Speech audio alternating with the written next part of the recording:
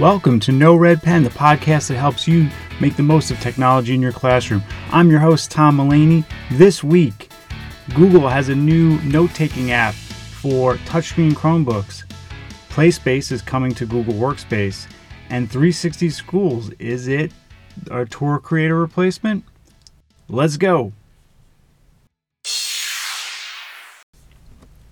So we'll get started this week with Cursive, and I just want to mention, last episode I did mention that I would next be here with Google Docs. That will be next week. When I conceived of this podcast, I wanted it to be like the now defunct Dribble Overtime podcast, and in that podcast, the host Meg Lewis would talk about 2 or 3 things that were up in the world of design and creativity.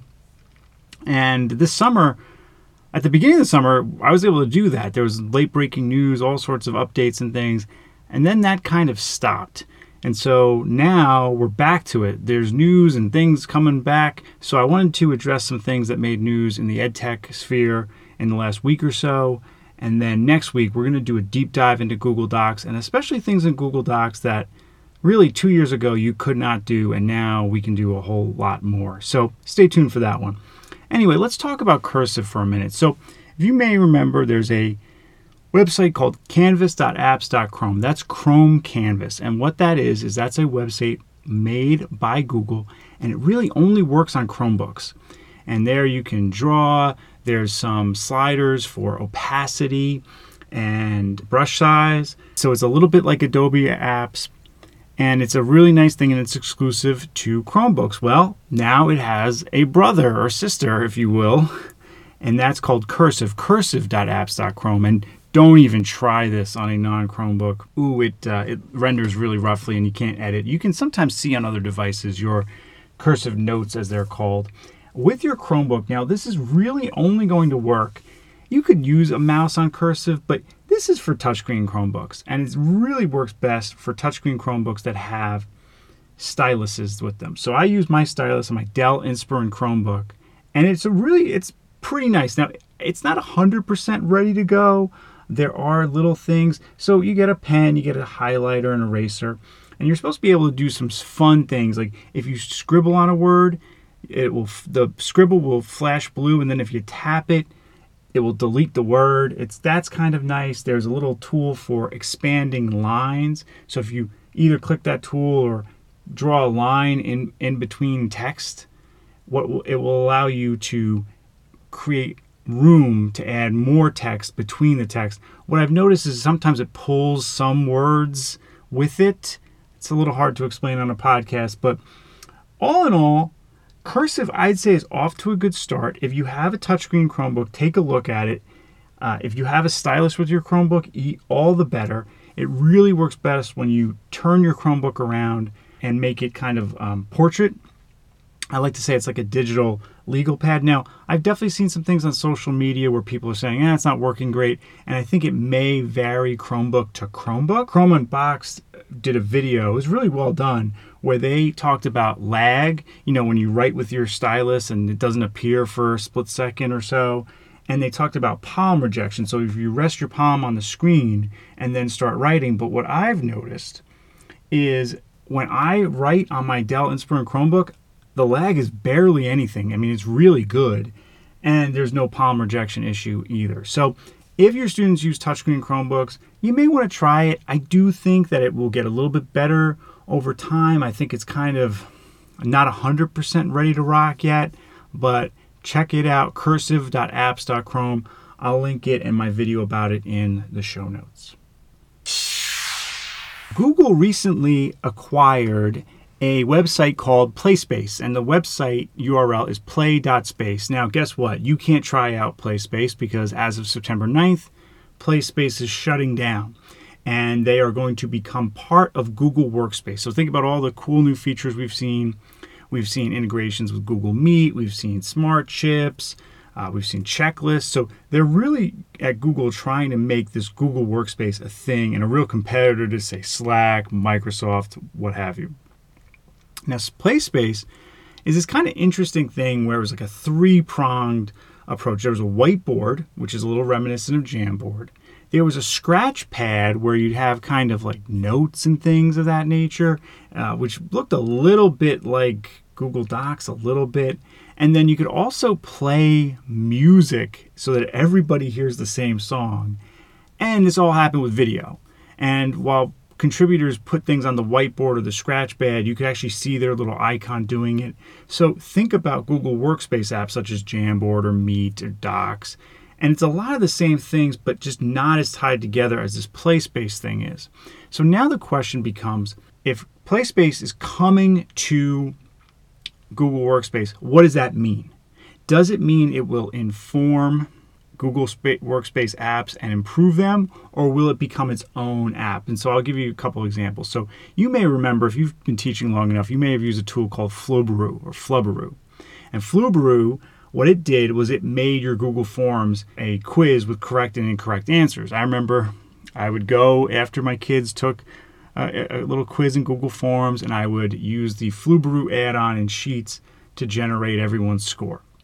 What happened was Google acquired Flubberoo. Flubberoo is not really much of a thing anymore, but they then made quiz mode in Google Forms.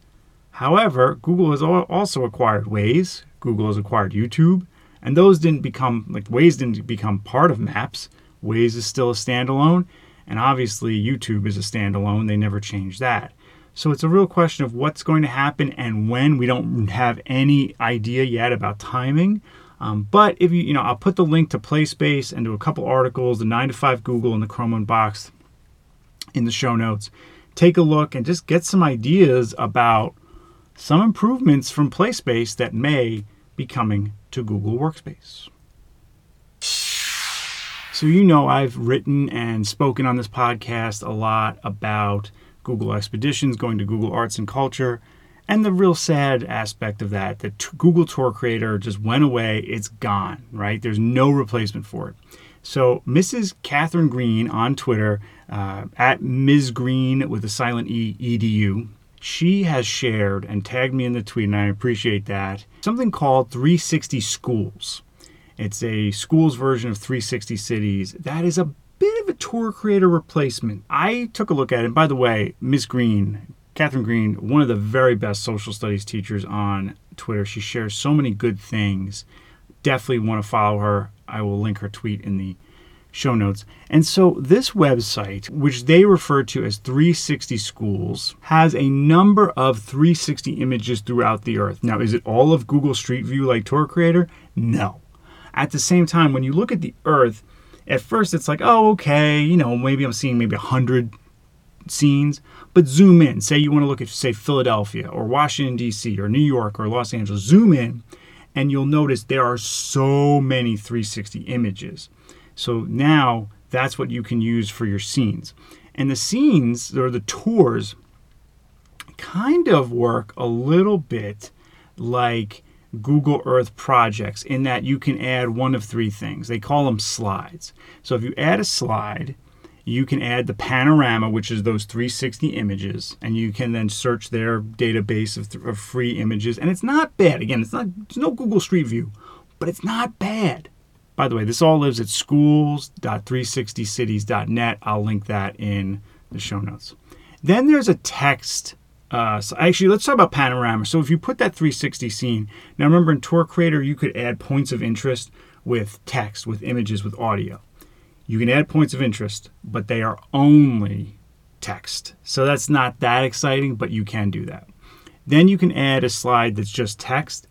I've done that. I haven't loved it, to be honest with you, the texting. So in your points of interest, you can hyperlink. You cannot hyperlink or add images to the text slides. They're not that great, but it's something. It's something to add a little text and some context and some direction as students move through the tour. And then the third type of slide is a quiz. And the quiz are just multiple choice questions.